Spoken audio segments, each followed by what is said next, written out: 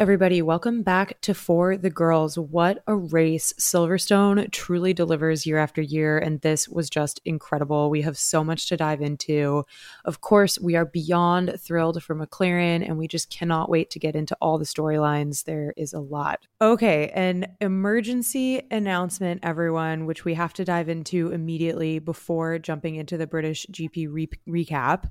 Silly season apparently started early because it dropped today that Daniel Ricciardo will be replacing Nick de Vries at AlphaTauri for the rest of the season, starting with immediate effect for the Hungarian Grand Prix next race. So we're going to dive into that. So with that, I'm Tiggy. I'm Chessa. And I'm Sarah. We, of course, immediately thought of you all and how we had to talk about this. As soon as we saw this was such a wild and unpredictable announcement today. Everyone's just going about their days full month before silly season is supposed to start and see this. So how about everyone just say one word to describe the news? I have so many words and you guys know I'm not good at using one word. Try it. Okay, no, I can't. I'm going to say surprising yet predictable. Yeah, I was going to go with predictable. Not that I expected it to happen this early, but Red Bull is Red Bull, which we will talk about. So I'm going to go with predictable. I'm kind of the opposite. I'm going to go with shocking.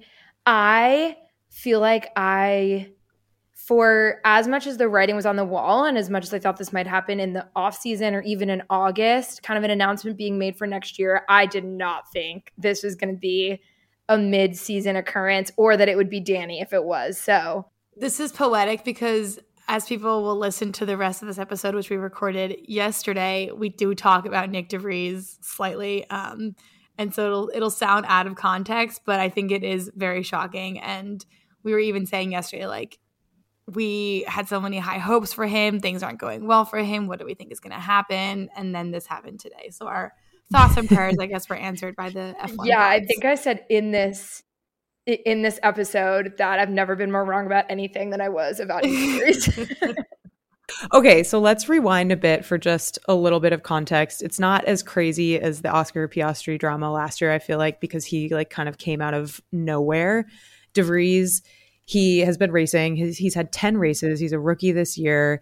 His name kind of came onto the map last season when he subbed in for a race last year and just kind of blew it out of the water. I think he finished in the points. He was super impressive. Everybody was talking about De Vries after that. And then there we go. Red Bull AlphaTauri signed him for this season. 10 races in. He's had no points this season. I think his best finish was P12 so far. And Danny, meanwhile, is the third driver for Red Bull. He, as people know, quote unquote, retired. Guess not retired, but he took a hiatus after his McLaren year. And now Danny is coming to fill in for Nick de Vries for the rest of the season. Although it's interesting the way they phrased it, that it's, quote, on loan. Yeah, we got a lot of questions about that. Yeah, and then what's interesting about kind of some of the Nick backstory too and why I had such high hopes was he had kind of an unusual quote unquote rookie posturing where he's a bit later on in his 20s. He has a ton of racing experience in other series. He's a Formula E champion. So I think, me included, a lot of people expected him to kind of come in and not have the posture of a rookie, be kind of more of a team leader, be reliably outperforming the car, being able to get into the points. And he's just really, really been struggling. Yuki's been outperforming him. He cannot put in good race day performances. Helmut Marko has been very publicly displeased with him. So I think I was definitely expecting him not to get renewed for next year, but I can't remember the last time a rookie was replaced in the middle of the season. Normally I feel like there's kind of a bit more grace. We can think back to Mick or some people who have maybe struggled with warm up a bit in their rookie season, but got a bit more of a chance, or even plenty of drivers who have shown a lot of potential, even if maybe it hasn't yet translated into points. It's just going to take people a while to acclimate to the team, acclimate to being in Formula One. And so this feels quick. I do think it's probably informed by the fact that they viewed him not as like a 21, 22-year-old brand new F1 driver. Yeah, but we're expecting him to kind of come in as a more experienced hand. I mean, I get what you're saying where, okay, other rookies usually get a little bit more grace, but I think Nick is in a very specific position. One, because you mentioned like his age that he's entering, but two, he's a rookie for AlphaTauri, which has like a big brother team in Red Bull, Right. where I think it adds an extra layer of pressure, an extra layer of options that Logan Sargent at Williams isn't having right now, right? Like he doesn't have a big brother team looking down on him with an epic third driver that could be replaced. So I think it is a pretty intense confluence of all of these different factors coming together. Yeah, I think the whole Danny being part of the Red Bull family now makes this so much more, at least like predictable or likely in my mind. Like Danny is a race winner. He did not do well in the McLaren, we all know, but he is a huge celebrity figure. AlphaTauri is trying to go for a rebrand, and that's going to bring in a ton of sponsorship and I think attention over at least the next half a season or maybe more. We'll see. So I think one of the things that we were talking about, and I'm actually checking right now, is the fact that neither of them have said anything on Instagram or social media at that. Yeah, this was going to be my next question, was what you all think about the mechanics here, because I think a quick mechanics recap is it seemed like there were some media rumors, then some super reputable F1 journalists started tweeting it. It got published by Autosport. AlphaTauri makes an official announcement, releases a press release, but their announcement was just Daniel Ricciardo's joining the team, I guess, with figuring people would assume that he's replacing Nick. And then the press release had kind of crashed. When you finally get to the press release, it does just have kind of a one-off line of like, we thank Nick for his service type thing. And Nick hadn't posted anything, which makes me think he was blindsided. Yeah, it feels very strange because also this whole announcement is very Daniel focused. Like there's nothing really about Nick in any of this besides that one line in the press release, which feels a bit strange. And then obviously people were talking also today about the kind of tire testing and how Daniel performed super well there. And that maybe was like a final audition.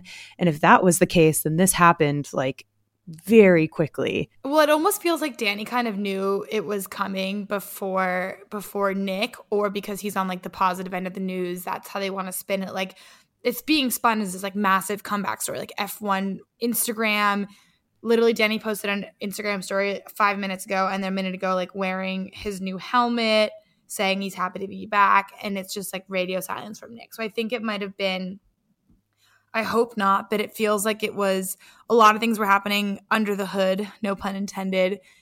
Danny knew what was going on. Red Bull, Helmut, Marco, all of them kind of had this plan in motion. And then poor Nick just got left in the dark until the last minute, which I feel like is just how things go when it comes to silly season.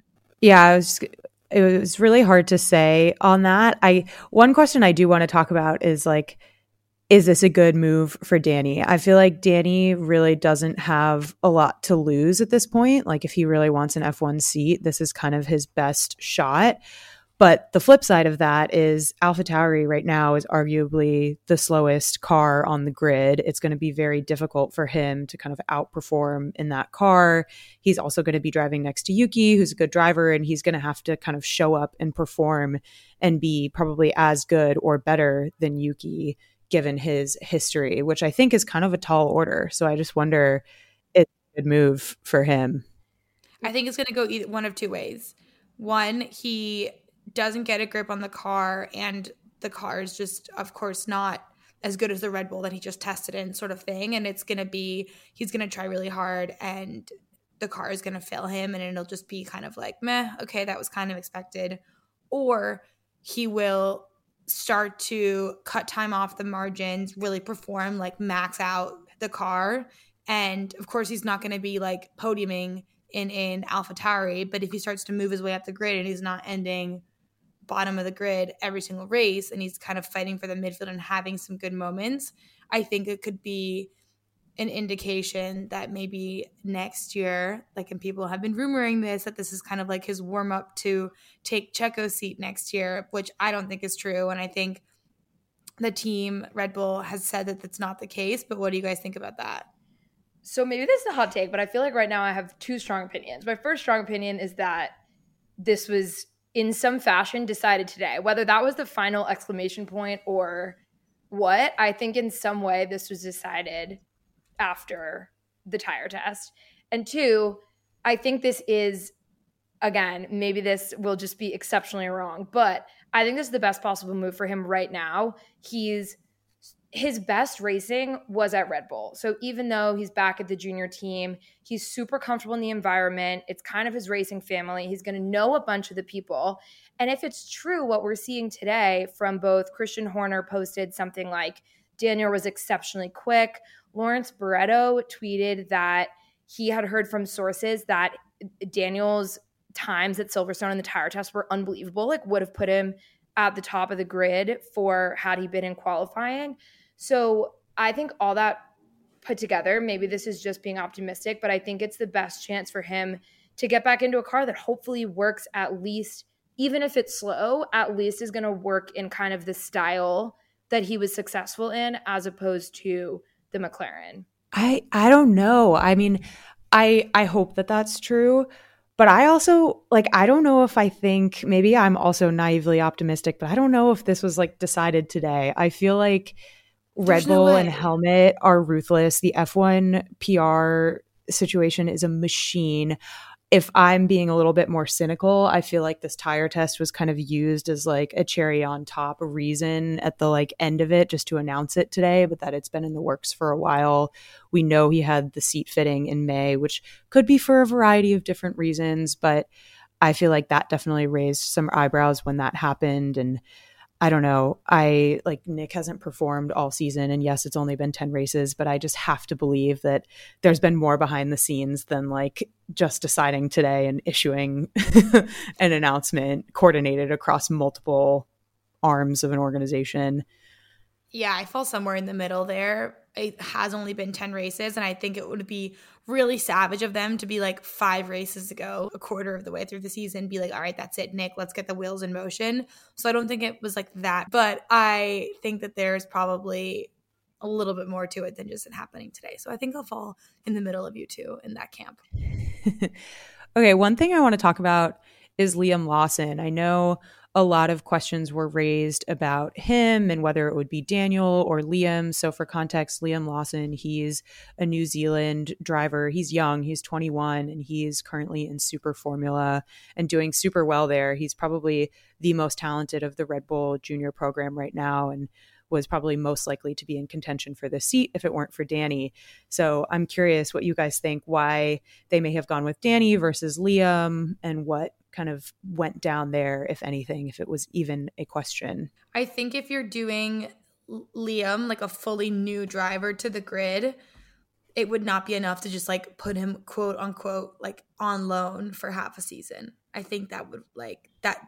It's just easier to put Danny in mid-season on loan, and it gives them like a little bit of a scapegoat to decide freshly what they want to do next year. So that could be like Liam next year, you know? Yeah, I also think if the team's really struggling right now, it kind of goes back to when Haas was deciding between taking more of a risk on Mick or maybe another younger driver, or bringing in a really experienced, reliable, older hand in Hülkenberg. I think it probably comes down to that. If the team's really struggling, their last bet on a rookie didn't work out, they probably are just thinking, okay, we can get in an 8-time Grand Prix winner who we know is super successful in this organization.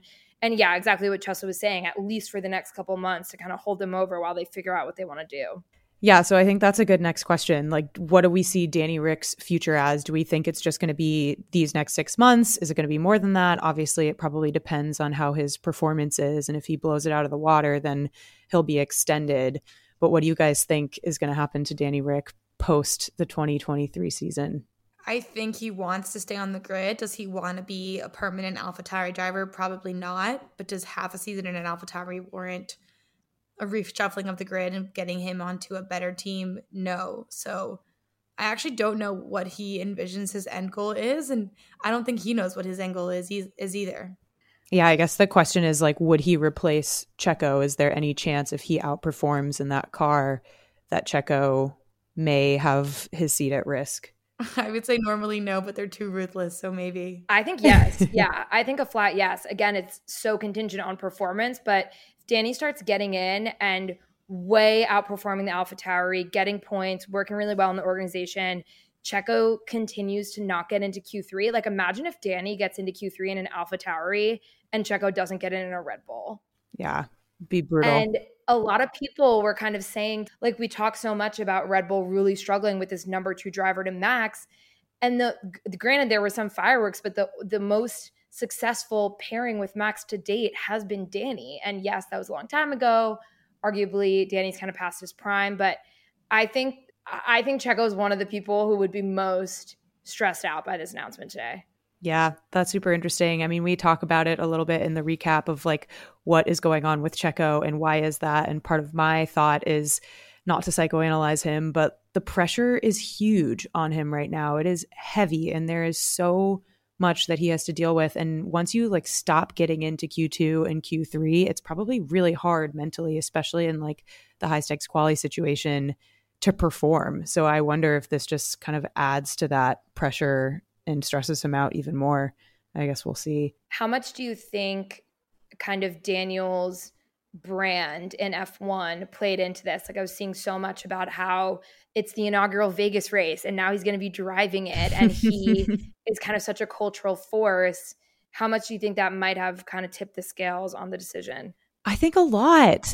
I don't think that much. I mean, I think like maybe subconsciously, but in F1, like if you're a funny, happy-go-lucky guy, but your lap times aren't showing it, like they're not going to put you on the team. So I think it's a happy surprise that it's both, but I don't think it's not fully a PR thing. Like it's got to be, and he does have the times. Yeah, I mean, I don't think it's a fully PR thing, but I do think that that plays a big role in this situation. His age, his stature, the fact that AlphaTauri is trying to rebrand, they need like sponsors and all of that. And Danny just like brings all of that to the table and more. I do feel like with the rise in popularity in F1 and just the amount of money and marketing and all of that is a part of this sport now to a degree that it never really has before, I do think that it plays a role in this. So yes, he has to have the times and yes, he has to have the like pedigree and credibility, which he has in the past. But I do think that definitely tips the scale. Yeah, and if AlphaTauri, the clothing company, is trying to get a foothold in the U.S. and they have Danny showing up in full AlphaTauri on a horse at the USGP. There you have it. Incredible. Sails through the roof. Say no more. It's so funny. Oh, man. How do you all think Danny's going to get along with Yuki, not only on kind of an interpersonal level, but on a driver pairing level? I think they're going to be a good pair interpersonally. And I think driving wise, I think it's a toss up between how they perform. I think Danny has more history. And yes, he's been in the Red Bull family longer, but Yuki's also way more used to the AlphaTauri. And as we know, the AlphaTauri is definitely not the same car as the Red Bull. So I don't know. I think it's kind of a toss up. And I'm curious to see how Danny kind of sticks in that seat. He's kind of getting thrown into the fire very quickly. I think it'll be great. I can't wait to see. And with that, I think we'll jump into our Silverstone recap, which is an exciting one. Maybe not as exciting as this previous conversation about the craziness of silly season, but hope you all enjoy. We all need a little extra health boost sometimes, and Fleur Marché makes it easy for us to supercharge our wellness. Their botanical wellness patches have been such a fun addition to our routine.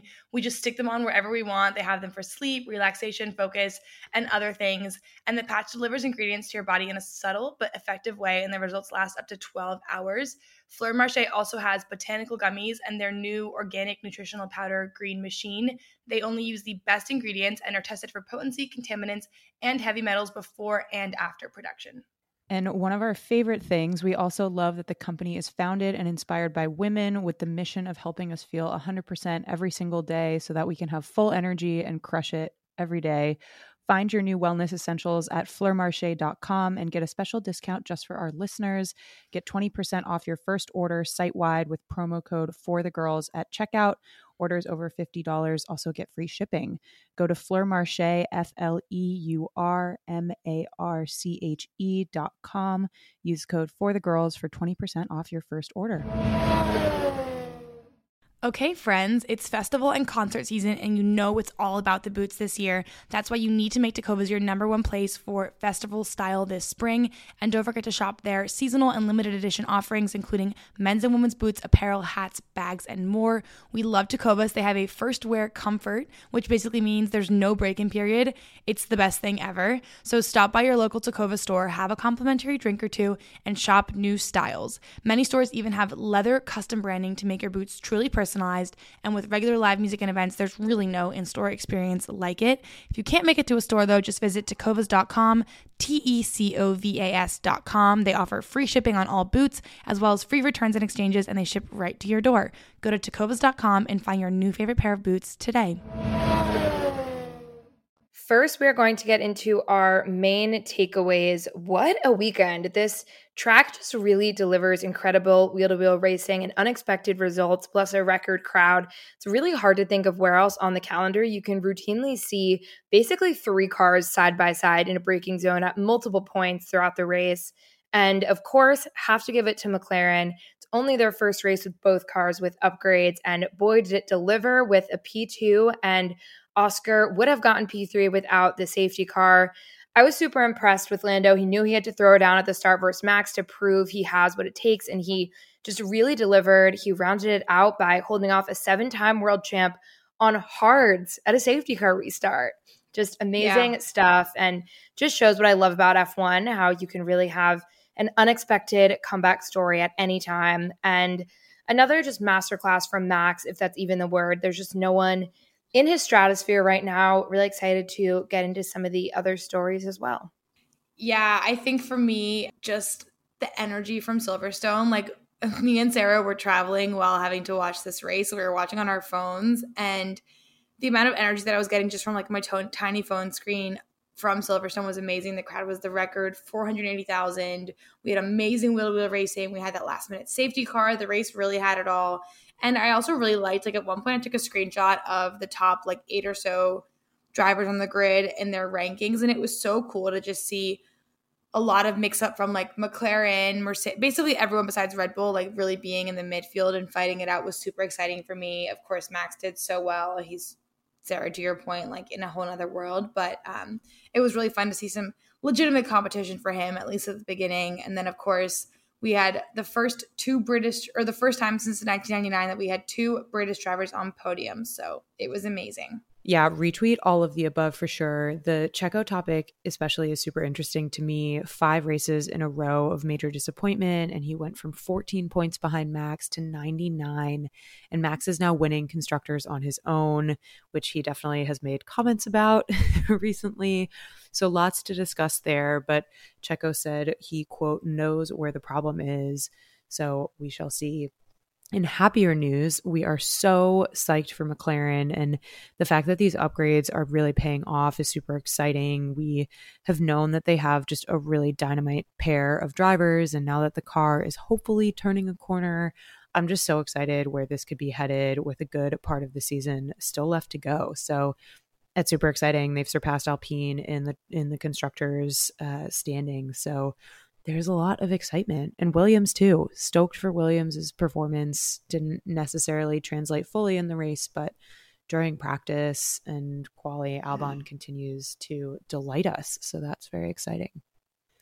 For MVPs, I feel like Sarah and Chessa, you guys will definitely say McLaren. So I'm going to give it to Silverstone in general. I feel like this race is just electric. It truly does not disappoint. Almost 500,000 people, and all the activations and events on the ground just look so fun. And shout out to some of the pods like P1, Matt and Tommy for getting to do some really cool things.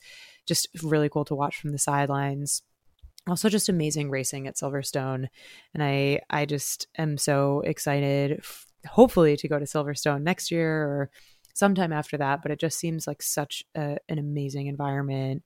A lot of the teams are based there. We have multiple drivers from the UK. So just seems like incredible vibes. Okay, for me, my MVP has got to be these McLaren upgrades. I think we're all going to be talking about McLaren, but did they really bring those upgrades? It shows that the car really can get the times that it needs in quali, but also be a real race car when it comes to wheel-to-wheel racing and, of course, a lot of defending. And this is something that we talk about a lot. Like, you can have a quali car, you can have a race car, you can't always have both. So it was just cool for them to bring that. 100%. I have to go with both McLaren drivers, and I'll focus more on Oscar because Lando already got driver of the day, which was much deserved. He won it by a big margin. I think this was really just one of the best rookie performances in recent memory. Oscar is the youngest driver on the grid, but he showed up like he does this on a regular basis, like keeping a Mercedes behind him off the line, being side by side with Max going into cops. He was following Lando super closely. I think without the team orders towards the start, he potentially could have passed Lando. Lando basically joked about, like, said as much in the cool down room. And we had said when we had interviewed Oscar just kind of how mature he seemed, and that really came through with how professional he was also with getting super unlucky about that safety car. So definitely both McLaren drivers for this weekend, and so much more to come from them also. Yeah. How about LVPs? Okay, I feel like I can have a bunch. I'm sure you guys are going to touch on like Alpine or AlphaTauri. Like, so I'm going to do a light one. And the fact it was like this funny little radio moment that I thought was kind of surprising. A light LVP was when they were like, Sainz, can you do plan B? Like, what do you think about plan B? And he was just like, guys, I forgot what plan B is. And I think his engineer also forgot because he was like, hold on, let me get back to you. And so I think everyone just forgot what plan B was. I was like, interesting. That was really funny. Carlos is one of my favorite kind of radio personalities, just with how engaged he is on strategy. That was pretty funny. You gotta be if you're a Ferrari driver. For me, I gotta go with Stroll. Just one Alpine had already DNF'd, and then just wrecking Gasly to put the second Alpine out of commission was very not cool. Yeah, Sarah, I think following up on that a little bit, but just for me, I'm sad to say Alpine, they have been doing so well the last 5 or so races and the points, and a double DNF is just a big dagger that has put, again, McLaren ahead of them in constructors. And although the Gasly thing was definitely not his or Alpine's fault, it's really tough, unfortunately. Okay, let's go into our hot takes. Tiggy, how about you? So for how our hot takes held up, just woof for me at me saying Ferrari double podium, but yay. I also said all 3 Brits in the top 7, which did pan out. We had Lando and Lewis both on podium, and George was also in the top 7. So very exciting on that one. Okay, so for me, I had Alonso and Lewis on podium. At least I got Lewis. I don't think Alonso did nearly as well as we had hoped, but we got Lewis on podium, so I'm happy about that. Okay, drum roll, please. This might be my best one ever. The only thing I said was both McLarens up there with the upgrades. So there you go. Sarah, you're going to love this one. My godmother texted me on Sunday watching the race and being like, this is an incredible race for McLaren. So at least one of your guys' hot takes are going to come through. So there we go. Yeah. On arguably not hot enough because I just said up there and not podium, which is unreal. It's okay. It's okay. Yeah, we'll give it to me anyway. For practice highlights, so Williams really was the star of the show here. Albon was showing some amazing straight line speed in FP1 and 2. His practice results overall were P3 for FP1 and 2, and then P2 for FP3, despite an electrical issue. So awesome performance from him. Logan Sargent also was P5 in FP2 and P7 in FP3, so great for him as well. On the flip side, Nick DeVries, FP1, he had a big spin into the gravel trap. Just, I feel like poor guy cannot catch a break, and I really would love to see him kind of elevate his performance. Ferrari also had electrical issues that caused Charles to miss FP2, but really the talk of the town was Williams for practice, so very exciting there. Okay, let's do quali. This quali was so unreal. It was so exciting. So Q1 was really tricky damp conditions. People were kind of out on a mix of both inners and softs. We had Hamilton and Logan Sargent have big offs. There was a red flag for K-Mag's breakdown, the first of what was more to come. It was just generally pretty chaotic. Max had his incident running into the pit wall, needing a new front wing. We just posted about this on our Instagram. It's so funny, but it was a funny little remark, which was heralding back to his little incident that he had with Leclerc way back when they were kids in karting. It was really funny. And then for Q1, we had Lando having the best time. So that was really exciting. For the cuts, in a big shocker, actually not so much of a shocker anymore, we had Checo out, Yuki, I know it's sad, Checo out, Yuki out, Joe out, De Vries, and K-Mag. And then Bottas's car broke down, so we couldn't continue either. For Q2, the weather conditions dried up, so everyone was on softs. It was kind of Austria vibes with a lot of track limits problems. Here, it became super clear that McLaren's performance wasn't a fluke, that they were really in it. They were going to be fighting in Q3. The cuts were Hülkenberg, Stroll, Ocon, Sargent, and Bottas. And because Bottas' car had broken down, he couldn't even participate. Bummer. I bet you Checo would have left to have his Q2 spot. And for Q3, this was just too exciting. I really cannot remember a quali that has been so exciting in a while. I think, just amazing excitement all around. So on everyone's second set of flying laps, Lando got provisional pole, and the noise from the crowd was just insane and really underscored the level of home race support that the British drivers had this weekend, which is very exciting. But as he does, Max naturally came back and grabbed pole by 0.2, but still for Lando, P2 was just so amazing. And then Oscar slid into third, which was so crazy. The scene when the top three pulled up to get out of their cars was just incredible. Max was shocked and everyone was just so excited and hugging, and it was just such great vibes. So that was awesome. Okay, let's go to the start of the race, main highlights. I think the start of this race was so fun. I was in the airport. I jumped up and down and squealed, and people were like, what's going on? But it was a really, really fun start. Max was struggling kind of right off the bat with wheel spin, drift off the line. Meanwhile, Lando had absolutely launched off past Max directly into turn one. It was just a really great reaction time. Fully ahead going into turn one. Like we said, the crowd was just absolutely going nuts. And at this point, like honestly, right at the beginning, Oscar snuck in, was on the inside of Max going into turn one.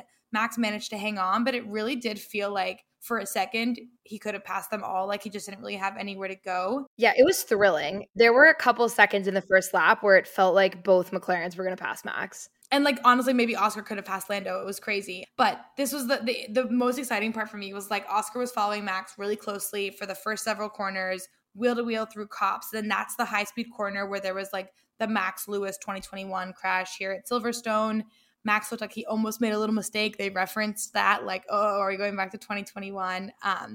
But Max joked to Lando in the cool down room that he was thinking the entire time to Oscar, like, don't understeer, don't like wreck all of us. But it was an amazing start. Yeah. A pro F1 viewing tip is, I'm assuming they also show it on the Sky Sports broadcast through ESPN, but I usually watch the F1 TV broadcast.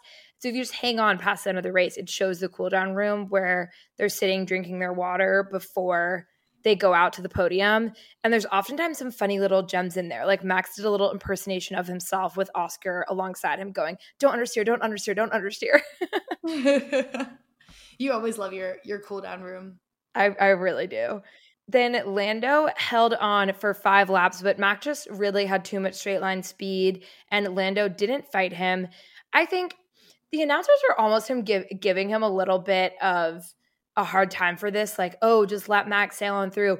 But I actually think it was kind of the smart and responsible thing to do. I think it's tempting when Lando knows he kind of has this reputation as, oh, if he was in a winning car, could be World Drivers' Championship material. But in order to maintain that reputation, when you have a fast car, you need to be showing in a wheel-to-wheel fight with a champion that you can compete. So he showed that off the line, but I can assume there's a lot of temptation to also try to pull off some absolute heroics to become, oh, the one person this season who could keep Max behind him.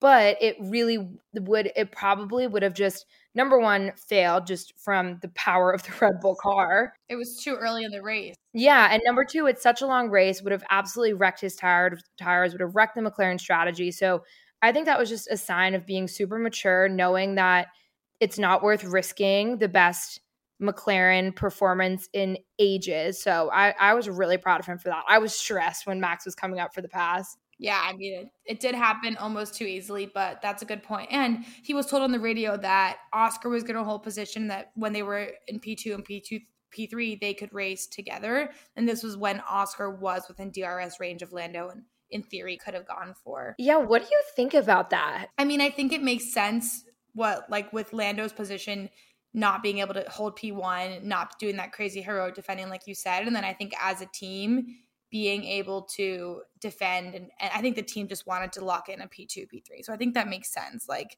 they weren't going to try to take P1 right off the bat. I think it was a good call. Yeah, I think it made sense giving the context because I'm normally pretty against team orders when there isn't, for example, say super critical championship points on the line or something like that. But I do think given the context that this was their best qualifying in ages, was potentially their best result in ages, it's so different. Like I think if it had been Mercedes or Ferrari or Red Bull in a P2 or P3 that said on like lap 6, hold position, that would be one thing. But I get it when you just need to be conservative when you're going for potentially your best result in years. So yeah, I agree. I think it was a good call. Yeah, and just in general, throughout the entire race, there was great wheel-to-wheel racing up and down the grid. Lap 7, there was an awesome battle between Hamilton and Alonso, with Hamilton winning out there. The middle of the race, there was a battle between George and Charles, and George was mad at Charles's defending. He was moving in the braking zone and just sent it around the outside at Luffield for an amazing pass, which was really cool to see.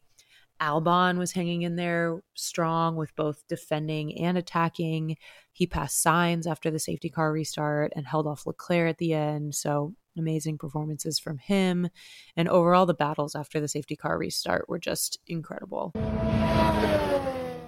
Okay, let's go by team. So we'll start with Red Bull. All is well in the world of Max. He finally cinched the win for the team at Silverstone. It was Max's first win there, the first win for Red Bull in a while. And then he took the team's 11th win in a row, tying up the broader F1 record with McLaren. So happiness all around for Red Bull. Well, I guess half happiness. Yeah, I think what we really want to dig into is Checo. I'm sure you have a lot of thoughts. But first, I guess in a surprise to no one, I'm going to talk about Max for a second. I do think, not that he's getting written off, but I think it's very much turned into this narrative of, oh, the Red Bull car is a rocket ship. It's so boring. No one can beat Max. Almost not undervaluing him, but I think it is just a fact of the matter that it's like how people just say casually, oh, that Lewis has 7 championships. And you don't stop to think about the fact that that's such an insane accomplishment. And it's almost just expected at a certain point. And I think it's kind of reaching that with Max where people are just like, oh, yet another win and kind of attribute it to the car. But I think this Checo situation right now is showing, Checo is struggling to an unusual degree, but it's showing that the car is a huge part of it, but doesn't guarantee anything. Like Checo's in the same car as Max and has not made Q3 for 5 races in a row. And Max is out here winning by 10 seconds, just driving flawlessly lap after lap after lap after lap.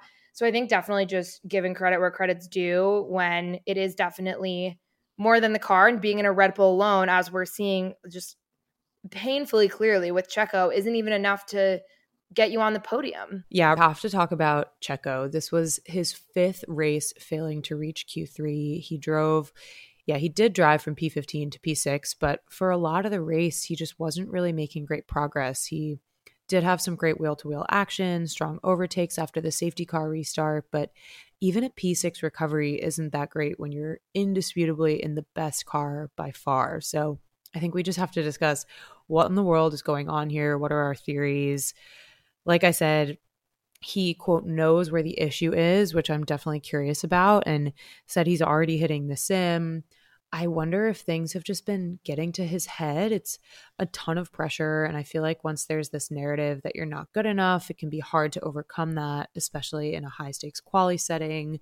Not to like psychoanalyze Checo, but I just wonder if like that plays a role, and maybe doesn't explain 5 races in a row of bad performance, but it must be really tough. Max is definitely a formidable competitor. And when, the stakes are really high, it can be hard to perform. Yeah, T, I think that's a great point. Like, it's got to be the pressure. That's what they were mentioning, the first time he had a really bad quali. So I think it's going to be that. I also agree with Sarah's earlier point about the driver versus the car. I think we all know to a certain extent that the team is going to favor the production or upgrades of the car to suit the number one driver, but I don't think it would ever be to the point where it would be like this big of a gap. So I think there's a little bit to be said for both. I will, in a little bit of a hats off to Checo for this race. He did make a pretty good P15 to P6 finish. I'm happy about that. He finished ahead of Alonso, is for now maintaining P2 in the World Drivers' Championship. So I think he has like one more chance to try to get it together, but it has been pretty dire. Okay, so for McLaren, the stars of the show, this is just such an amazing story. P2 and P4, and would have been a double podium without the safety car. Just such strong and consistent drives from both drivers. Lando sounded so chill on the radio the entire time, like he was just hanging out, eating a snack, not driving one of the fastest F1 circuits. The only time he got flustered was the Hard's choice during the safety car, which we'll discuss. But it was just wild how fast the car was, especially in the high-speed corners. And they had a pretty amazing first stint on the medium, so tire deck seemed to be doing well too. They also had perfect pit stops as well under such high stress conditions. So that was amazing. Props to the team. Lando did warn that not all of the car's problems have been fixed, but clearly this is a huge step. So to talk about the safety car, on lap 32, there was a full safety car for K-Mag's fiery engine failure, which took a really long time to remove. So there were only 14 laps left of racing. Sadly, despite Oscar's amazing performance during quali and during the race, he was the big loser here just due to timing. He had just pitted onto hards before the safety car, and then everyone around him basically got free pit stops, which allowed Hamilton to jump in front of him. So that was a bummer. Would have been so amazing to have his first podium in F1 kind of at Silverstone. So the real discussion here, which was a big point of debate, was why McLaren pitted Lando onto hards under the K-Mag safety car when there was only going to be a short sprint to the finish. Everyone else was obviously going on to softs. Lando practically begged for softs on the radio as the safety car was called. It was so stressful.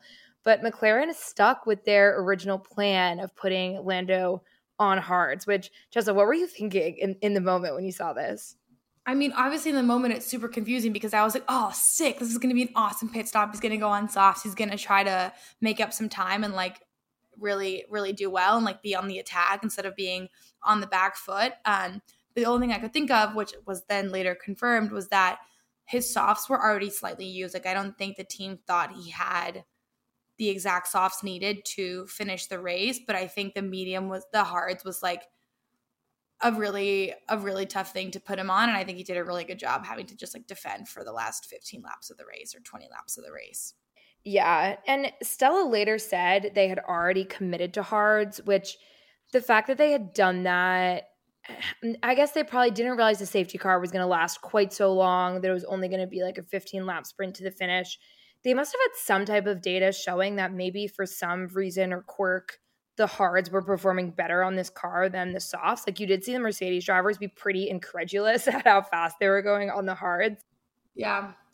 And Stella made a good point, which I think speaks to kind of their a bit more conservative and risk-averse approach in this race. He said when the safety car happened, they weren't prepared to switch since they had already prepped the hards, and it would have been risky to have the pit crew running around, pulling out the softs when there wasn't time. And so I think it's when you only have a split second to decide, and it's like, okay, do we want to risk having a slow stop and having him lose track position or making him defend on hards? I don't know. It's hard, but he managed it. He was displeased. He had a nice, sarcastic, quote, wonderful on the radio when he found out that Lewis and Max were on softs, which was really the only time he got flustered the entire race.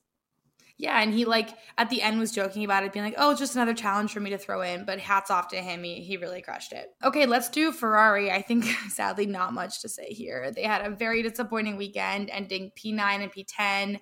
Both cars could literally not pass Albon on the safety car restart.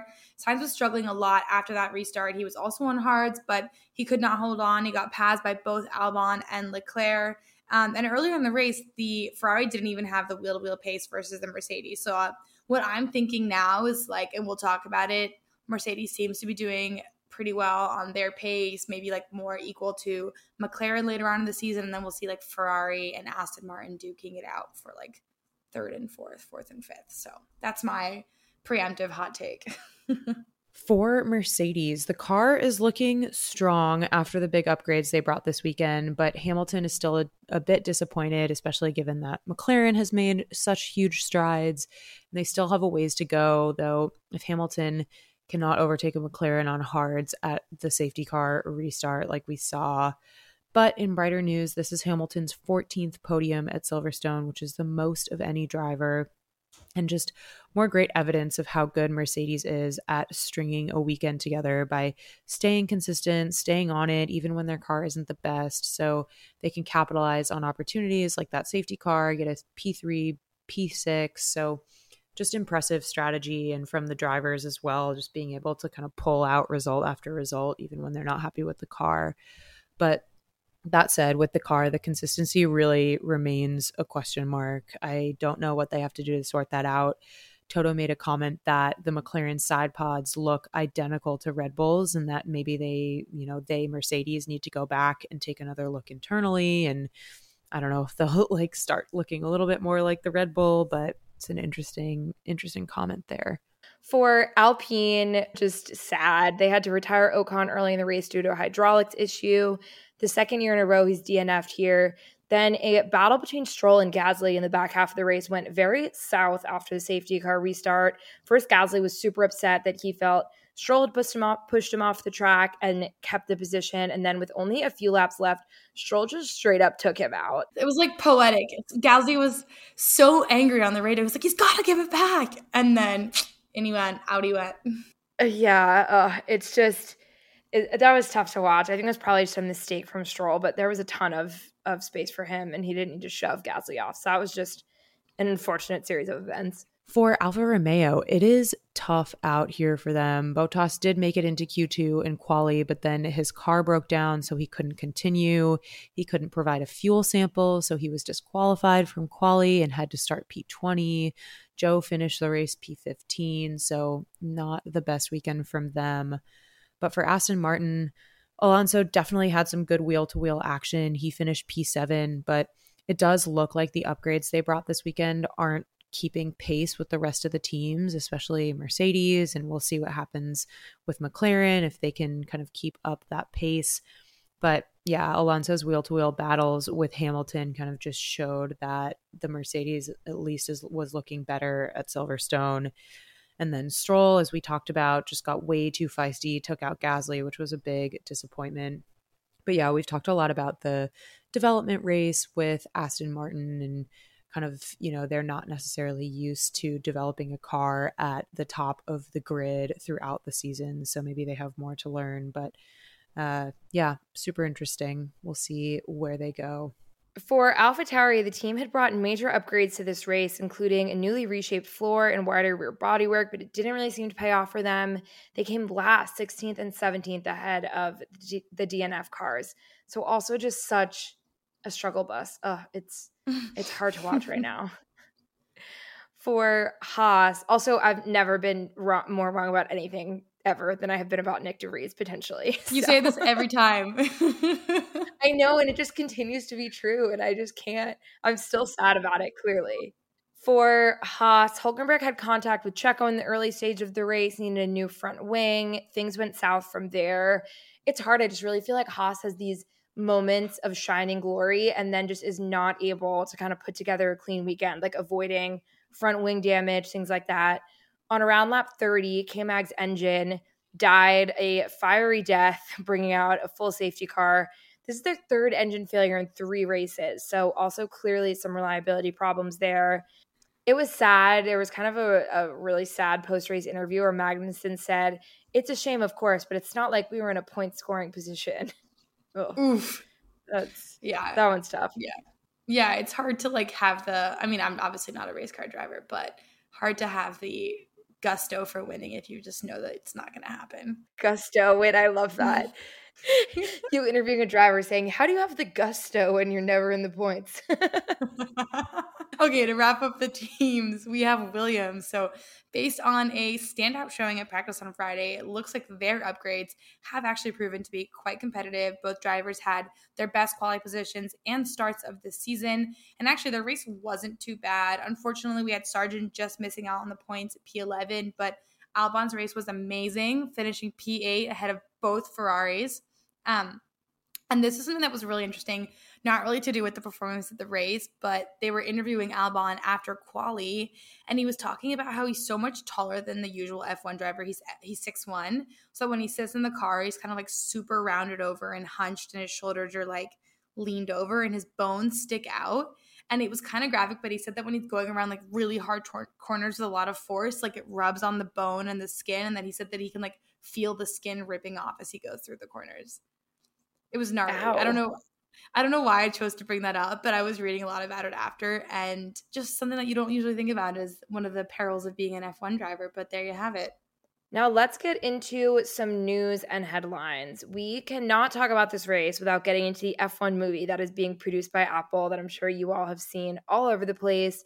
It has a ton of big names. It's starring Brad Pitt. It's being directed by the Top Gun Maverick director, and it's being co-produced by the one and only Lewis Hamilton, who has had a lot of involvement in making sure that it's authentic, that Brad Pitt and the whole crew know what they're doing. And it had already been clear that the production was going to have unprecedented access. The basic kind of plot is Pitt starring as an older driver making a big comeback for a fictional team called Apex, which also has a star younger driver. And then Javier Bardem, which I'm excited about, is going to be playing the team owner. I love the Bond movies, and he's one of the best Bond villains ever. So maybe he'll be a scary team owner. Yeah, but this was just insane. Like Apex, the fictional team, had its legitimate own garage at a really good spot in the grid between Mercedes and Ferrari. And the drivers, so Bitt and Damson Idris, who plays the other driver, they were literally in the lineup with the drivers for the national anthem. Apex also got solo track time for filming. Brad Pitt was at the drivers' meeting, and then they fully lined up on the grid, like in those two cars in the last two spots for the race, and they did the formation lap, which I think is just absolutely insane. I was shocked when I saw this. I was like, that absolutely cannot be real. I knew they were going to get solo track time, which was already kind of a logistical difficulty because there was a ton of support series this weekend. Like there's F2, there's F3, but oh my gosh. Did Brad Pitt actually drive the car? Or did they get like another F3 driver to drive the formation lap? It's a little unclear. I'm pretty sure it was professional drivers on track this weekend, but Brad Pitt has done track time. Like I think Lewis has helped him out at the track before. God. And so yeah, there's at least some parts here where Brad Pitt is going to be driving an F2 car. Yeah, it's so wild to me. Toto made a pretty salty comment about it, and he's like, most tracks don't even have space for an 11th team, aka the quote Hollywood people, which is interesting given how, committed and involved Lewis has been. And they actually helped, or Mercedes actually helped them adapt an F2 car for the purpose of this movie. So, Tiggy, what do you think? Yeah, I mean, we know at least Carlos is getting his moment in the spotlight, but yeah, I'm so curious what the drivers think of this.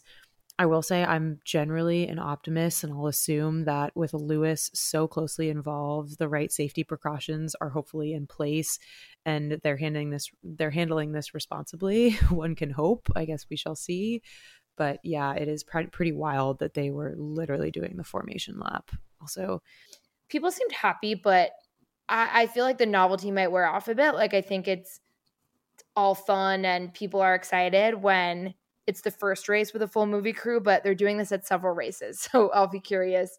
Okay, so we have to talk about the Martin Brundle gridwalk drama, which does seem to rear its head every so often. It's happened several times before where celebrities are on the grid and don't understand the Martin Brundle Sky Sports gridwalk situation, and it just leads to super awkward interactions on live TV. So after Megan Thee Stallion's bodyguards kind of thwarted Brundle a few years ago, F1 instituted a rule that celebs can't bring bodyguards onto the grid, but they clarified that even though celebs can't bring security, they aren't required to do interviews.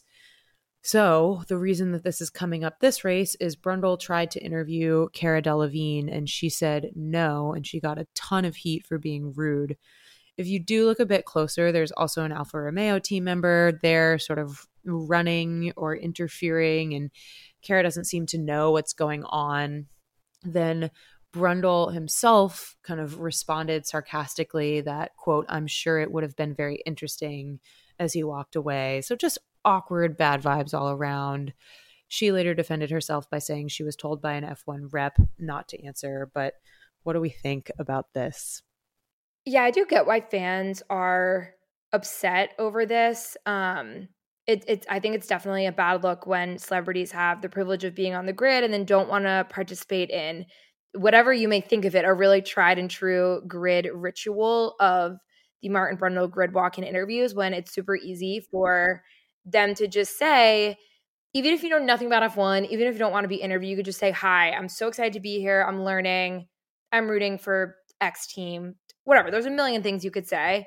But at the same time, it also kind of rubs me the wrong way if people are being like forcibly interviewed against their will in what's clearly a chaotic situation, when I feel like a lot of these celebrities just don't really know what's going on and maybe don't even know that they can be interviewed. So I feel like there needs to be maybe clear lists ahead of time of people who've agreed to talk, because it's bad that it's turned into this like awkward ambush situation on live TV.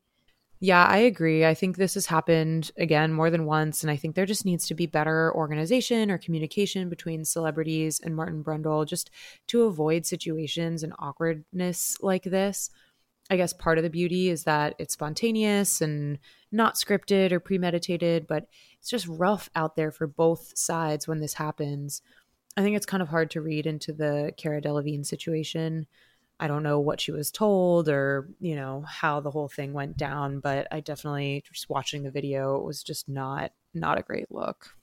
Okay, so with that, we'll wrap up our episode, our recap of Silverstone, with our radio of the week from Lewis. He said, quote, "That McLaren's a rocket ship. That speed is insane." We can all agree with that. For our drivers' standings, of course, we have Max in P1 or number 1 with 255, Checo in 2 with 156, Alonso third, 137. So coming up pretty close, but Lewis is in 4th with 121. Rounding out the bottom 10, we have Carlos at 83, Russell right behind at 82, Leclerc at 74, and then we have Lance at 44, Lando at 42, and then Ocon at 31. And for the constructors, we have Red Bull 411, Mercedes with less than half of that at 203. ESPN F1 posted, which was so insane, how if Max was his own team, he would still be winning constructors. Damn. Which is so bad.